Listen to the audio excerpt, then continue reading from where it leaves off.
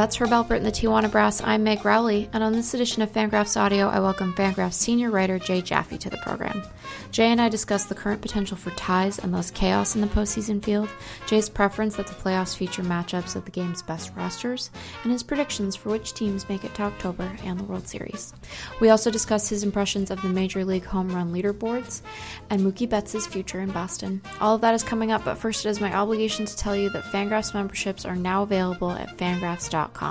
For the monthly cost of one bag of Halloween candy, you can support all the great work at Fangraphs, including Jay's analysis of the latest baseball news, Eric Longenhagen and Kylie McDaniel's prospect coverage, Dan Zimborski's elegy for the season series, and Sung Min Kim's prospect dispatches from South Korea. You may also, for a slightly greater sum, purchase an ad-free membership and enjoy Fangraphs without banner ads, facilitating faster loading times. That bit of business being complete, I take you to my conversation with Jay Jaffe, senior Fangraphs writer, which begins right now.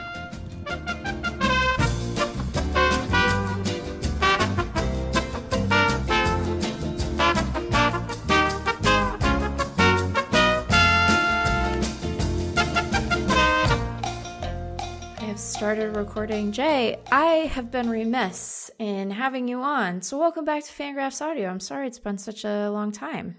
Hey, well, it's good to be back. I've been saving my voice for this. Oh, I'm so honored. You have had a busy little bit here tracking the potential for chaos and hysteria riding in the streets, as it were, with some MLB playoff races. So I want to talk about that. You wrote today, as we're recording this, it is Tuesday. You wrote today about Mookie Betts and his potential future with the Red Sox. We'll do a little on that. And then, it's the time of year where we start to get, we start to reflect on the character of the season, which is soon to be over. So I think we'll talk about whether you still think there are too many damn home runs. We'll talk about that too. So we'll have that as a little agenda here. But first, I was saying before we started recording that last week you reintroduced our readership to the potential chaos of the postseason with a bunch of ties and other bits of nonsense. And I was bemoaning that we hadn't recorded this sooner, but you've come to inform me that actually things are not all that different than they were last week. Yeah, I don't think it's changed all that much. I mean, other than the Red Sox plummeting, they were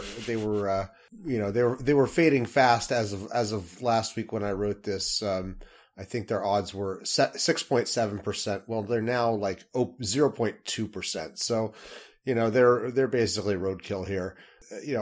We've still got I think a very fun 3-to-make-2 situation in the wild card race between the Rays, the A's, and the Indians.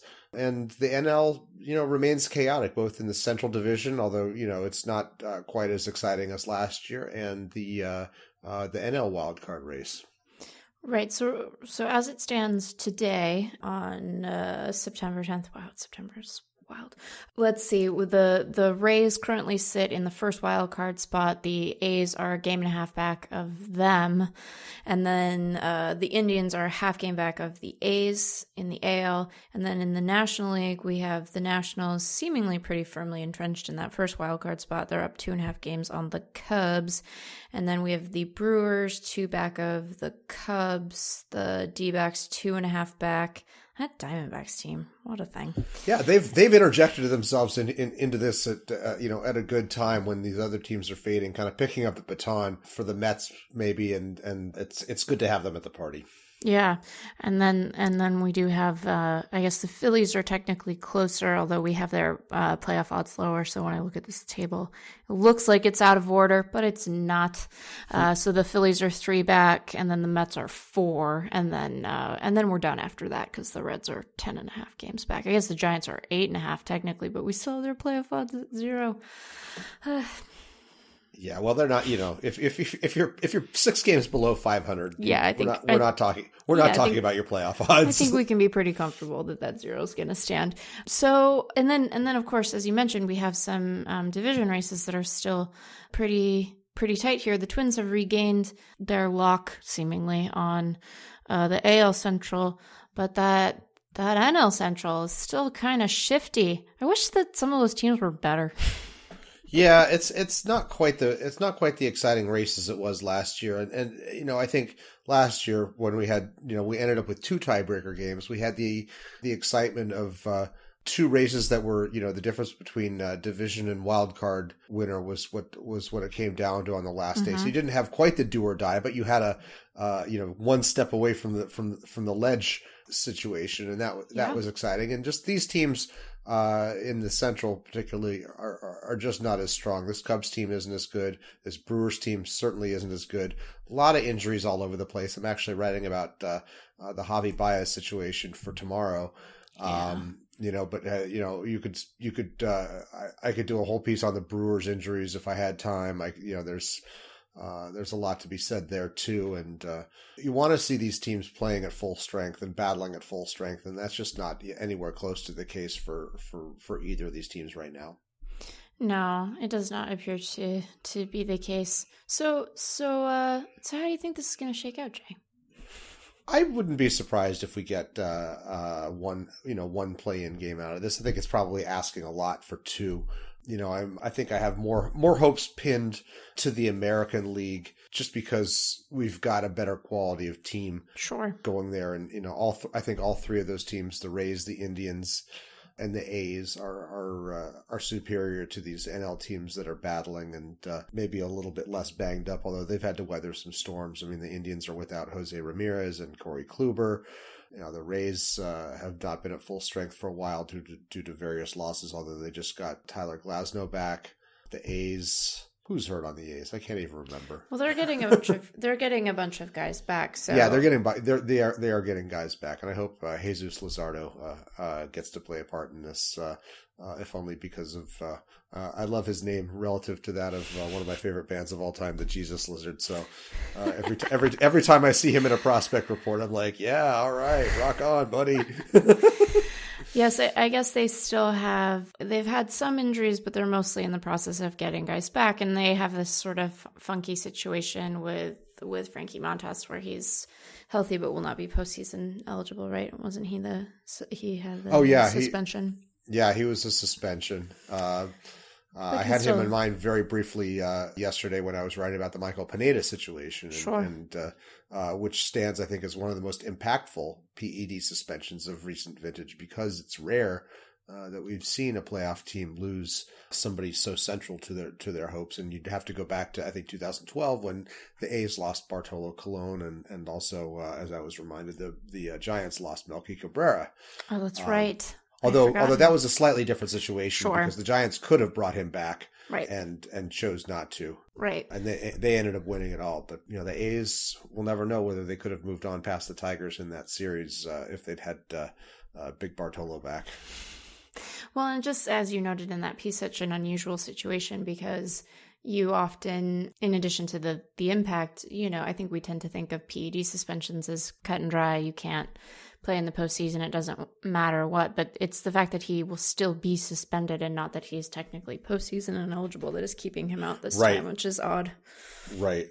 It was a fairly unique suspension because it involved the rarely used mitigation powers of the independent arbitrator, right?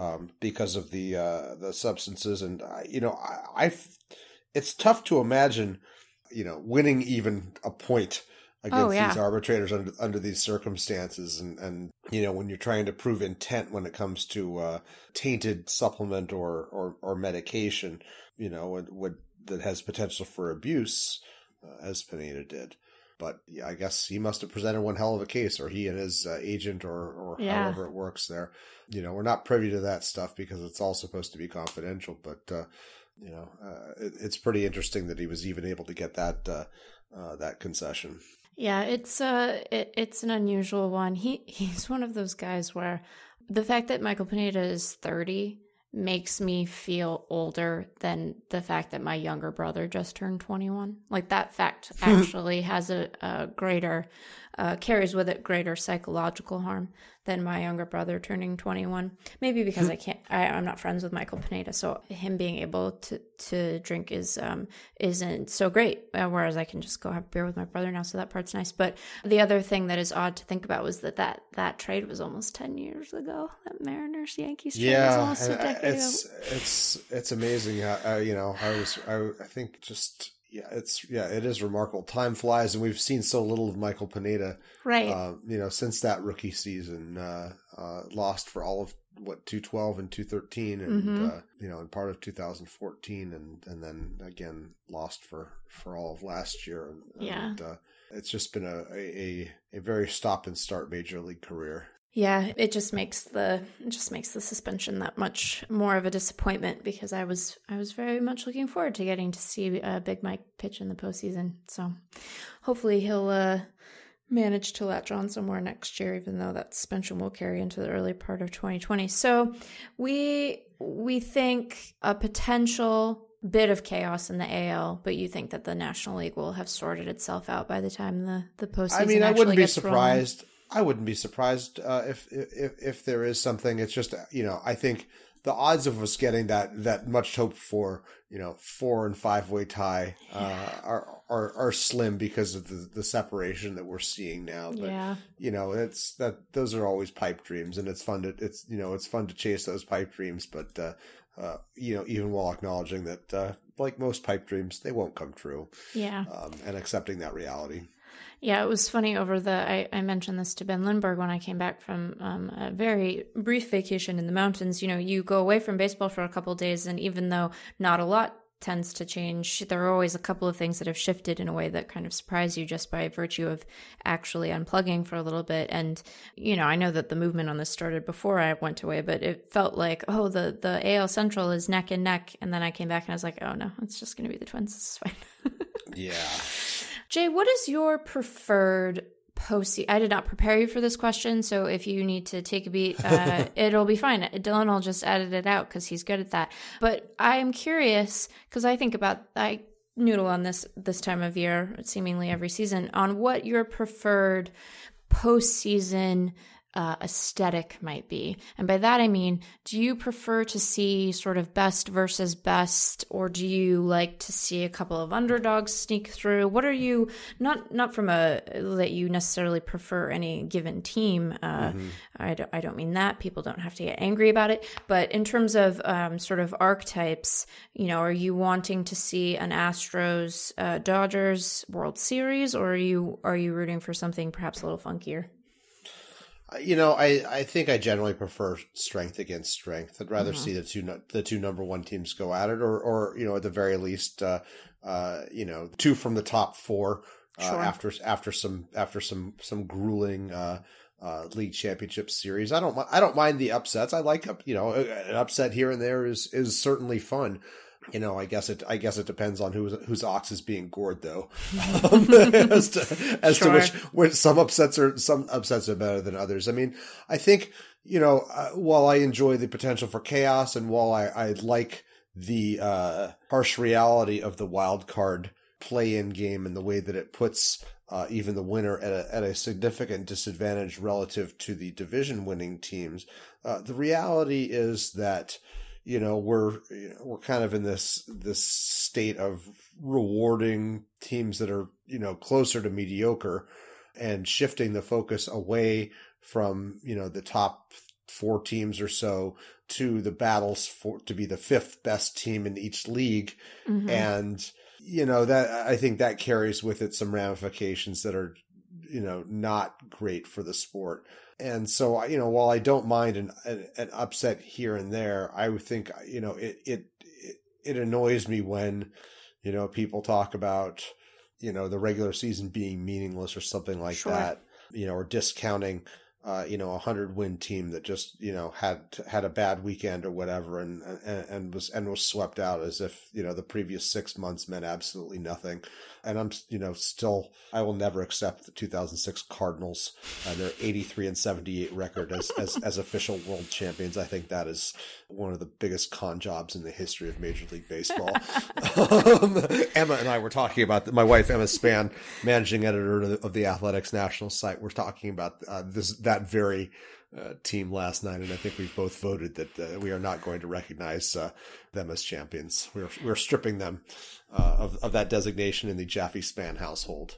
I think that's fair. I think I tend to agree with you. I mean, I'm not opposed to championship series ending up feeling more hotly contested than the World Series for instance, like that happens. Like I imagine that the Astros and the Yankees are going to duke it out to represent the AL in the World Series, and I am looking forward to that series very much, perhaps a little bit more than Astros Dodgers, which is what I imagine the World Series will end up being. But I think you're right. It's nice when very good teams are rewarded for winning a lot, because I think you're right that it incentivizes winning, especially in a season like this. Right now, I was just looking at this. I didn't realize it had gotten quite this dire. We currently, Jay Jaffe at Fangraphs.com, we have 4 teams projected to lose more than 100 games. And we have another team projected to lose 99. The Tigers are coming in at 112 losses. Oof. That feels light. That's terrible to say, but it feels true to me. That feels light. Feels like they should lose more. And then the Orioles. They'll get on it. Yeah, they're like, fine. Challenge accepted, Meg. Orioles at 108, Marlins at 104, Royals at 101, and then the Blue Jays coming in at 99, and my Seattle Mariners at 96. Ugh, dire. And that Mariners team is a bad team, and I think in a more normally balanced league, they would be blowing past 100. Oh yeah, like much more quickly, and it's the fact that they're kind of, in the same way we've got super teams like the Yankees and Astros, we've got super bad teams, right? Like the Tigers and Orioles that are just utterly rock bottom terrible. The Tigers have a negative 283 run differential. My stars. I really hope they get to that minus 324 mark. The 2 run per game differential is rarely cited in the wild, but it is a thing to behold. Yeah, we have 1, 2, 3, 4, 5, 6, 7, 8 teams with run differentials of negative 100 or lower. This is like, you start to get into figures where you're like, do I say that they're the worst, the best at being bad? You start, like, language stops making sense when you're that bad at baseball. It's really very upsetting. But then we do have a bunch of very good teams. I guess that's something. I guess it's something, but it's still pretty bad. I mean, the game is in a weird spot right now. We've got this bifurcation because of the disincentivization of winning, and it's producing all kinds of strange things. It's producing these super teams. It's producing a higher concentration of blowouts, weird stuff like the position players pitching, and it's in a weird spot. And while the home run stuff, while we can try to appreciate the nuances of it and put them in historical perspective, because that's our jobs, and because this certainly beats working as a telemarketer or a grave digger or something. Sure, yeah. Much less happy. It'd be lying if I said that I thought the game was in a particularly good place right now with this constellation of symptoms that we're witnessing, and their relationship, I think, to some structural problems and some unintended consequences. Well, I guess we can maybe use that as a jumping off point to talk about this home run situation, because earlier in the year you had written a piece about there being too many home runs. You were of the opinion, your aesthetic preference for baseball is that there be fewer home runs than there are. Let's see, there have been, I'm just doing a little bit of play indexing through games today, 6,027 home runs in 2019. That's a lot. I would submit too many. Too many home runs. We're something like 78 home runs shy of the record, which was set 2 years ago, and we've got 18 days to go in the season, so we're going to blow past that. The Astros might blow past it all on their own. Jesus, oh my God. Yeah. And I keep my eye on the per team per game rate, which is at 1.40 per team per game. When I wrote that article that we've reached the point of too many homers on June 27th, it was only at 1.36. Oh, we've seen it creep up 3% just in 2 months. Right. And it's I think something like 11% ahead of the previous record set in 2017. was 20% ahead of last year, 22% ahead of last year. I forget the exact figure, but the fact that that the Twins broke the team record, which had stood for 21 years before being broken by the Yankees last year, basically broke it with a month of the season still left to play. I think that tells you that, that things are broken. It's not just the record that's broken. It's that things in general, with this are broken. And on the flip side of it is the Orioles having, long since, surpassed the previous record for home runs allowed this year and just laying waste to the record books. Now, we spent so much time, towards the, midpoint and end of the so-called steroid era, hearing about how, the home run records are the jewels of the game, the continuity of the game. And if you're threatening that when you're letting, these muscled sluggers run roughshod over the record books. And here we are. And it's, you can't really point to individual actors as being at fault in the same way, but you still have, I think, what amounts to some kind of institutional failure here. Yeah. That, and I get that there's a difference between the way the casual fan who maybe goes to a couple games a year, maybe turns on a game, once or twice a week, experiences the home run onslaught versus the way that those of us who are, who are attuned to the game daily and who are involved in the industry experience it. But, I likened it on Twitter the other day to trying to subsist on a diet of cookies. Cookies are wonderful. It's great to have a cookie now and then, and you should enjoy the hell out of it. Trying to eat nothing but cookies is,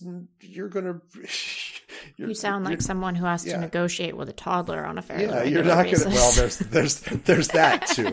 There's that too. And my negotiation skills are being tested, like I'm Scott freaking Boras these days, because my just turned 3-year-old has gone militant, when it comes to negotiation. And, she's not taking any prisoners. We're still scrambling to counter that. And, I don't know.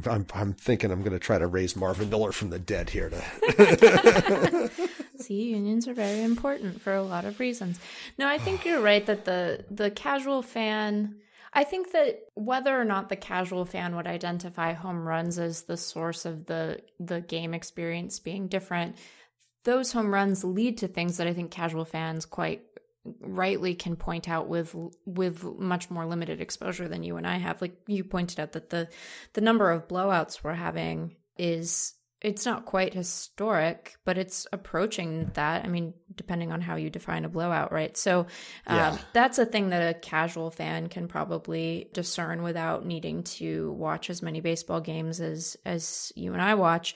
I don't know how many casual baseball fans peruse home run leaderboards, but some of these names are like, what is that guy doing up there? You look at Eugenio Suarez as he has 44 home runs. Jorge Soler has 41 home runs. That seems wrong. That doesn't seem right. Well, and it's not just the the individuals who are getting to 40 home runs or whatever. It's the preponderance of guys getting to 20 home runs and 25 home runs, and it's like, look, I think there are a lot of wonderful feel-good stories that have come out of the last few years, whether it's, you're talking Max Muncy or Chris Taylor or Justin Turner, JD Martinez, Tommy La Stella earlier this year.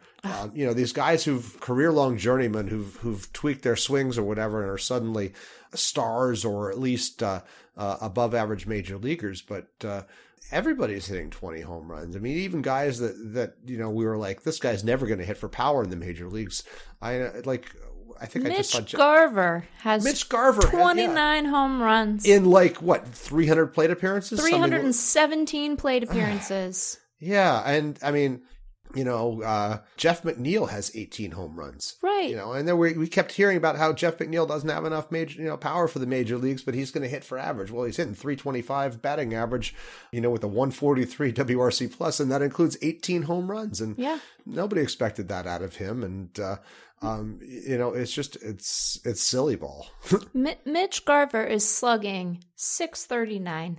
Mitch Garver Jeez. has a 365 ISO. Get out of here. Oh my god. Get out of here, Mitch Garver. I mean, I'm excited for Mitch Garver. Mitch Garver. It's great news for the Garver household. It is great. He's like, hey, I don't wish leave I don't wish Mitch Garver any ill at all. Right. Especially because he's also good at pitch framing, and Yes. and you know, we respect those. We do. We respect that side of things. But yeah, there's a lot of these guys, and it's like at some point it's just. They're like ants. It's like, you know, each of them is fascinating in their own way, but man, at the end of the day, it's a lot of ants. That is a delightful way of putting that. Yeah, I think that, I don't know. I am a person, I think people's individual mileage varies in terms of how compelling they find home runs as a highlight. Sam Miller wrote a really good thing last year about how, or maybe the year before, about how, you know, just as like a baseball highlight, it isn't actually one that he finds especially compelling. And I thought that argument was kind of persuasive at times. And there are guys where you get that like in your chest feeling when they hit a home run where you're like, Dylan, I'm gonna do a swear. We're like, holy shit! Like, I felt that in my body. The ones I think I realized this when we finally had the vocabulary for it at the dawn of the Statcast era. Launch angle porn. You know, when a guy hits a 30-degree, you know, or 35-degree shot that you're like, that's the upper deck. Yeah. You know, and I keep coming back to, and I described this on Twitter. It was Jim Thome's grand slam off of David Cohn in the 1998 ALCS. And like, I'm watching that at home. I felt it viscerally. And David Cohn responded, how do you think I felt? Terrific. Right. So it's like, this was part of the feeling that people had about Vlad Jr. when he was coming up, right? It was just like part of what was so impressive about the bat is that feeling. It was that in your chest, like this could resuscitate someone. And you know, sometimes when you get little skinny guys who hit a home run, that's really fun too in isolation. But you're right, the ants thing. I like the ants thing. I think that's a good way of describing this. It's like, where did they all come from? And I'll never get rid of them. Once you have them, they're there forever. You'll always have ants. Right. Yeah. Right. Well, I will be curious to see. I always feel like we dance around the who is doing the verb in these sentences. I will be curious to see what the ball looks like next year. Let's put it that way. Yeah, it's obviously it's a that is of paramount importance where Major League Baseball goes with this, and I think we're not likely to get much clarity about it. Although I am vaguely optimistic that when the owners' meetings come around or the general managers' meetings come around in usually November, in advance of the winter meetings, you start to hear about the rules that are going to be pushed for next year. That we'll get some some kind of indication as to hey, MLB does take this seriously and is looking at this. The problem is you figure there's got to be some amount of testing involved. We've been led to this point because there hasn't been testing, and there's been, I think, largely a series of unintended consequences that have resulted from what are actually attempts to improve the process of manufacturing the baseball, but that have kind of come about with some amount of trial and error, and originally weren't taken seriously as, oh, this is a problem, but now have, again, just compounded on top of each other and have, again, laid waste to the record books in some ways. Yeah. Yeah. It's gonna be curious to see, because I do worry about us seeing offense just collapse if we do not have a similarly aerodynamic ball. Let's put it that way. To be a little more precise. I know that, juiced. and I know that there's talk about the Atlantic League and all the experimentation going on. I saw today, and I didn't get to fully absorb the article, but that they gave up on the idea of moving the mound back this year, which to me seemed like one of the worst ideas of those that they came up with, just because how ingrained it is, for a pitcher who's been throwing for, a decade, maybe since at a minimum, to get to the major leagues has built up to that distance, and suddenly you're changing things on them like that, and all the nightmares there that could ensue. Well, and am I wrong to Am I misremembering that it was not just that they were moving it back, but that the distance was quite significant? Well, right? I think it was I think it was like 2 feet. Right. So the impact on perceived velocity would have been pretty profound. Yeah, exactly. Yeah. You know, perceived velocity, and to say nothing of movement and the amount of exertion, and pitching is hard enough. Yep. You know, pitching is hard. You know, it's like I get that. I get that we're concerned about, you know, the preponderance of high velocity and this pressure to throw harder and go all out. But, you know, the way that the game is, the push and pull between pitching and hitting right now, greatly favoring hitters. You know, if you're making it harder for pitchers, you know, for just because you don't like the velocity, which is kind of, you know, part of the countering, you're liable to end up in even a worse place. Yeah. What a funny bit of business. I don't have a graceful transition to talking about the Red Sox. Maybe let's do a screeching of. Dylan can insert a screeching of tires and a sound of broken glass. we might also call the recent decisions of the Red Sox a funny bit of business. How about that? That's pretty pained. We don't need to talk overly long about the Dombrowski decision because I think that has been pretty well discussed elsewhere.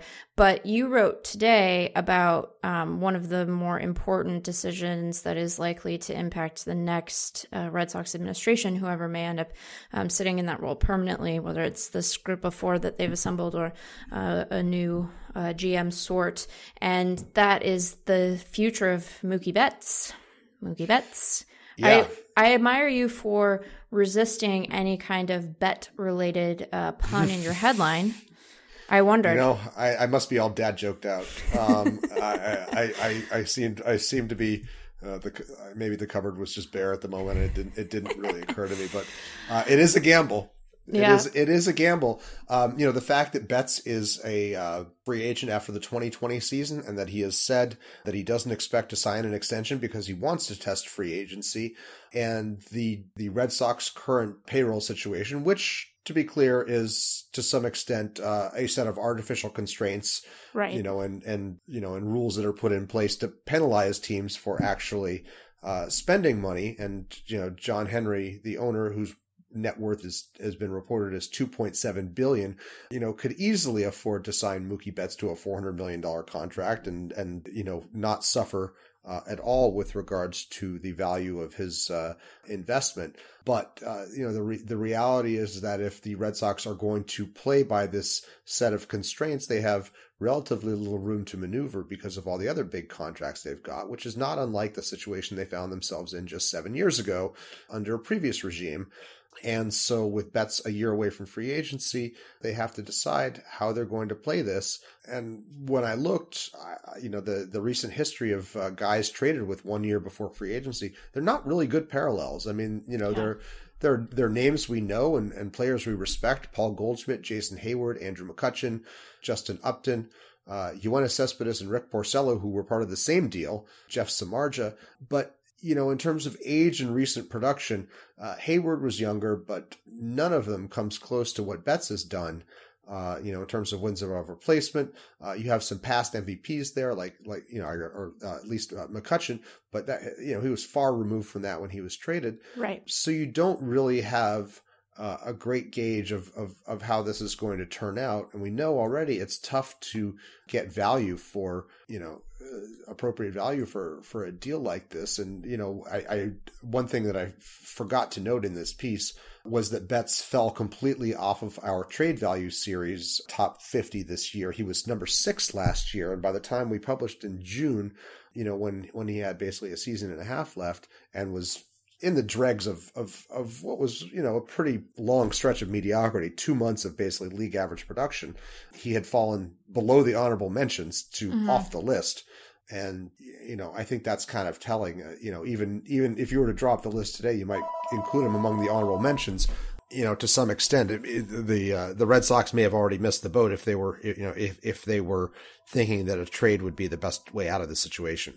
Yeah, it's a challenging. I think that it is important, and you were right to point out that this is to some extent an artificial constraint that the Red Sox are dealing with in terms of their ability. Ability is such an odd word to use when you're talking about a billionaire, like giving out money, because it's like, hey, that's one of your best abilities. Is right. That you're a billionaire who can give out money. It's one of your best tools. But understanding the way that these things seem to be working today, I think that it's right to note that there's this conflict here especially with Martinez. But I think that Mookie Betts should test free agency because, especially with the sort of rash of extensions we saw last year, he's going to be, I imagine his dance card would be quite full. But it is kind of an odd spot for the team to find itself in because while they went from winning the World Series to missing the playoffs altogether, I mean, not officially, but like for all intents and purposes, this is not a bad baseball team. It's not as good a baseball team as it was, but it's not a bad baseball team. 10 games over 500. It's a team that I think has failed to meet expectations in part because of glaring problems that were not fixed, notably the bullpen, which I guess has recovered some in the last few weeks, but kind of too little too late. Dombrowski did not do a good job of replacing Craig Kimbrell and Joe Kelly, and the team spent 4 months of the season messing around there and messing around with Nathan Eovaldi when he came back from having surgery to remove bone chips. Oh, he's a closer. He's never done that before. Oh, he's not even good enough to pitch in a high leverage situation right now. Let's start him. I know that'll work. And I mean, just that Fakakta plan there. And Dylan, we do not have to bleep out Fakakta. You can leave that in. It's Yiddish. Yeah, and they've got, Betts has admittedly not been the world beater he was last year, but that's been kind of offset by Xander Bogaerts having an outstanding season and Rafael Devers really having a great breakout. JD Martinez has fallen off, but Christian Vasquez is no longer an automatic out. Jackie Bradley sometimes doesn't hit, and Andrew Benintendi hasn't really completely developed, and they've had some injuries there all over the place in the infield, and I think they were somewhat blindsided by the Dustin Pedroia situation at second base. Sure. I think I think that's fair to fault them for not having a better contingency plan in place. Nobody's ever been that happy when settling for Eduardo Nunez, and the 2019 Red Sox are no exceptions. Yeah, well, and it is such a funny thing, right? Because so if you look at they're sort of a team where you can see whatever version of them you want to, right? So on the one hand, they are a team that has a lot of very expensive players, as you've noted, and it has a very bad farm system. They are dead last in our farm system rankings. They're also a team that appears to be underperforming both their Pythagorean record and their base runs record. They are going to return most of the players they had both this year and in their World Championship year. I just find them fascinating because I think the narrative that people tease out about the Red Sox says as much about how they view baseball more generally as it does the Red Sox themselves. Yeah, you can kind of find your way to a number of different reads if you're sort of in the mood. Yeah, I think, one thing we kind of glossed over there in doing my inventory of what's gone right and what's gone wrong is the Chris Sale, the decline of Chris Sale, and who's now out for the season, and the decline of Porcello, who geez, ERA approaching 6. Yeah. Good luck with that free agency, buddy. Yeah. Yeah. And then, David Price's injuries and all that, it's just, I think it's yet another reminder of, it's been 20 years since we've seen a team repeat as World Series champions. You got to go back to the 99-2000 Yankees, 98-2000 really, for that trifecta there. The toll that the extended postseason takes on pitching and the difficulty of these guys putting together, back-to-back 200-plus inning seasons where they're essentially adding a month to their seasons to make those extra starts and you look at these Red Sox and you're like, man, that didn't work at all.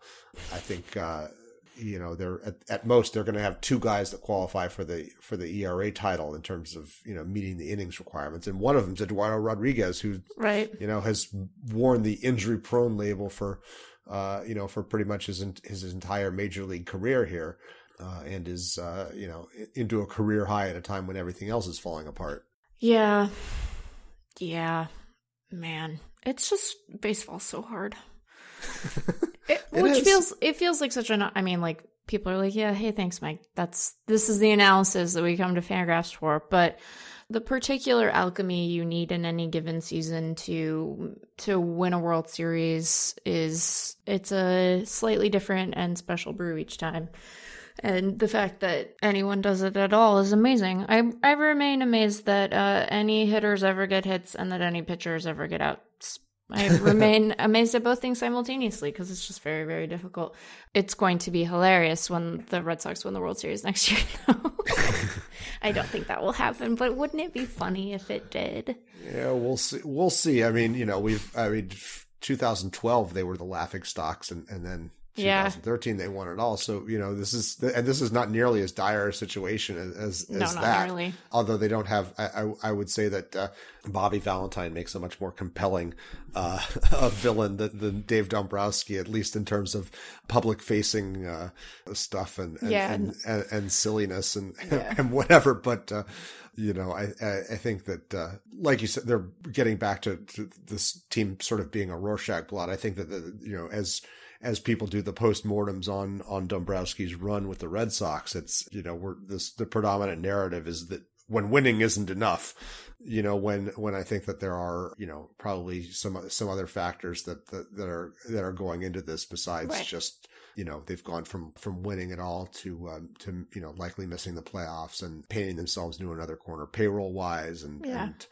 some signs that things were not all smooth behind the scenes, to say the least. Yeah, I think that's always, we don't hear about that stuff when things are going well, because who wants to tell that story about a winning team? And when you have a losing team, and then especially when you have one that has significant departures, the seams come apart a little bit more.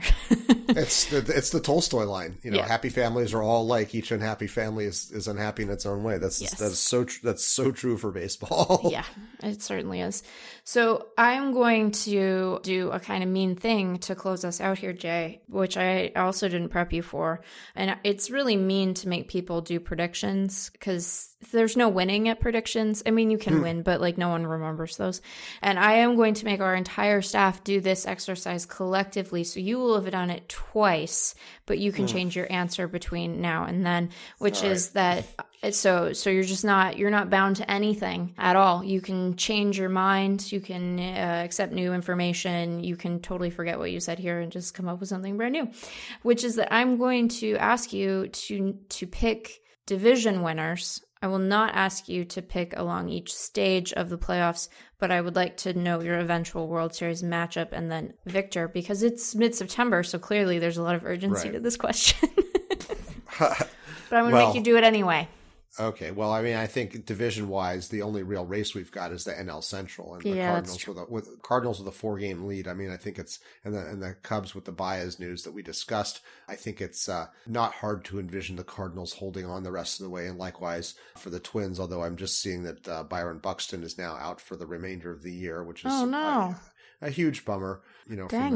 From an aesthetic standpoint and from a rooting for Byron Buxton standpoint, because my God, that guy's had a lot of injuries. Yeah. And he can't seem to catch too many breaks. And he is so fun when he is healthy. Yeah. It's a great combination of skills and such.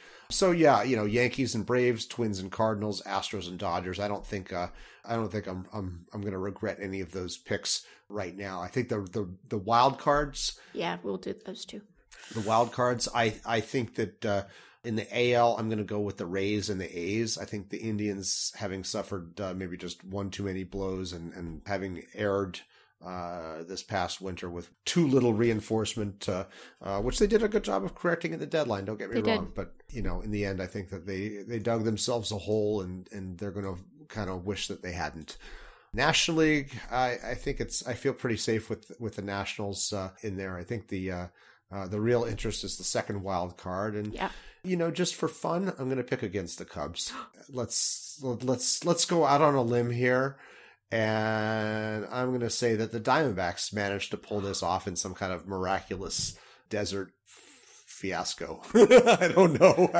I'm not sure I have the roadmap for how this is going to happen, but I'll throw my dart there. let's see. We'll take a brief pause to look. So they have. I'm going to be able to see them when I go down for fall league. So they have the easiest. They have the easy or one of the easiest schedules remaining. They do, and they have games right because they have the remainder of this set against the Mets. Then they host Cincy at home, the Marlins at home. They're at the Padres. Then they have the Cardinals and the Padres at home to close out the remainder of the year. Man, if Mike Leake ends up pitching in a postseason rotation, that's funny.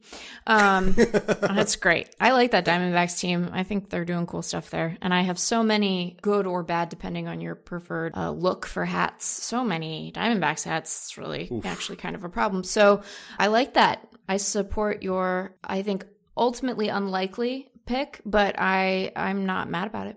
I'm going with Ketel Marte. I just want to see more of him.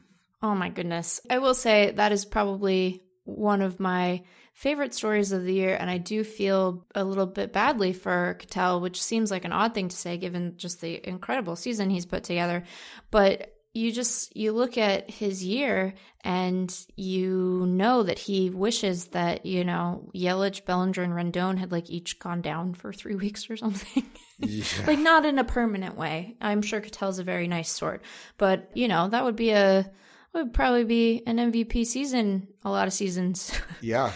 And in here again we're talking about another guy who, a few years ago was hitting, 1 home run in 466 plate appearances and slugging a robust 323, and now he's almost doubled that. It does help that Ketel does not have mono anymore and has not been his listed weight of 165 for at least 18 months. Yeah, so that probably helps a little bit. Good point. Who do you have reaching the World Series, Jay? Oh, I think it's got to be Houston because I just don't see the strength. I don't see the Yankees pitching staff being strong enough at either end right now. I mean, I think if I was convinced that Luis Severino was back and that Dellin Betances was back and that both were going to be huge assets here because they were up to full strength at a time when everybody else was kind of dealing with the 6 months of fatigue, I'd feel differently about this. And to their credit, James Paxton and J Happ have had some improved results lately, as has Tanaka, but I don't see them getting past the Astros given how good their pitching is. National League, the Dodgers bullpen just is such an Achilles heel. I have a hard time imagining that they're going to do this for a third straight time. Yeah, I mean, maybe Kenta Maeda is the solution, him moving to the bullpen, but where are the innings going to come from? Kenley Jansen is just such a mess right now, and that saddens me because he's one of my favorites to watch pitch. Yeah, just because that cutter, is such a thing of beauty when it works, and he's been so great. But I think the innings have caught up to him, and the health stuff and all that. I don't know who gets there if it's not them, though. I mean, maybe it's the Braves. For giggles, let's just say it's the Braves right now. Cool. I'm all for giggles. And that would qualify. They're a good team. Braves are a good team. They're good. Yeah. That would not upset our previously stated preference for the postseason to mostly come down to teams that are legitimately good. I think that falls very comfortably in that preference. All right. Yeah, well, I think you can change your mind like 7 times before I ask first half predictions in like a week and a half. See. So. We'll see who's still standing in 2.5 weeks here, given propensity for injuries. I mean, yes, the Pinedas and Buxtons and Baez's of the year dropping like flies. Yeah, it's really too bad. Well, Jay, thanks for coming on. People should read your work at Fangraphs. That's obvious. Can you remind people what your Twitter handle is? Yes, it's JAY_Jaffe, JAFFE. I'm on Twitter. You can find me there. I will not necessarily be sticking to sports. I will not necessarily be keeping it clean enough for your preteen to read, so be forewarned. Yes. This is not for every taste. Dylan is not there to clean up the swears, so. Yes. And nobody at Fangraphs is responsible for the artisanal blend of sense and nonsense that comes out of my Twitter account. What a nice way of putting that. Well, Jay, thanks for joining me, and good luck corralling your preschooler. Yes, thank you. Thank you very much.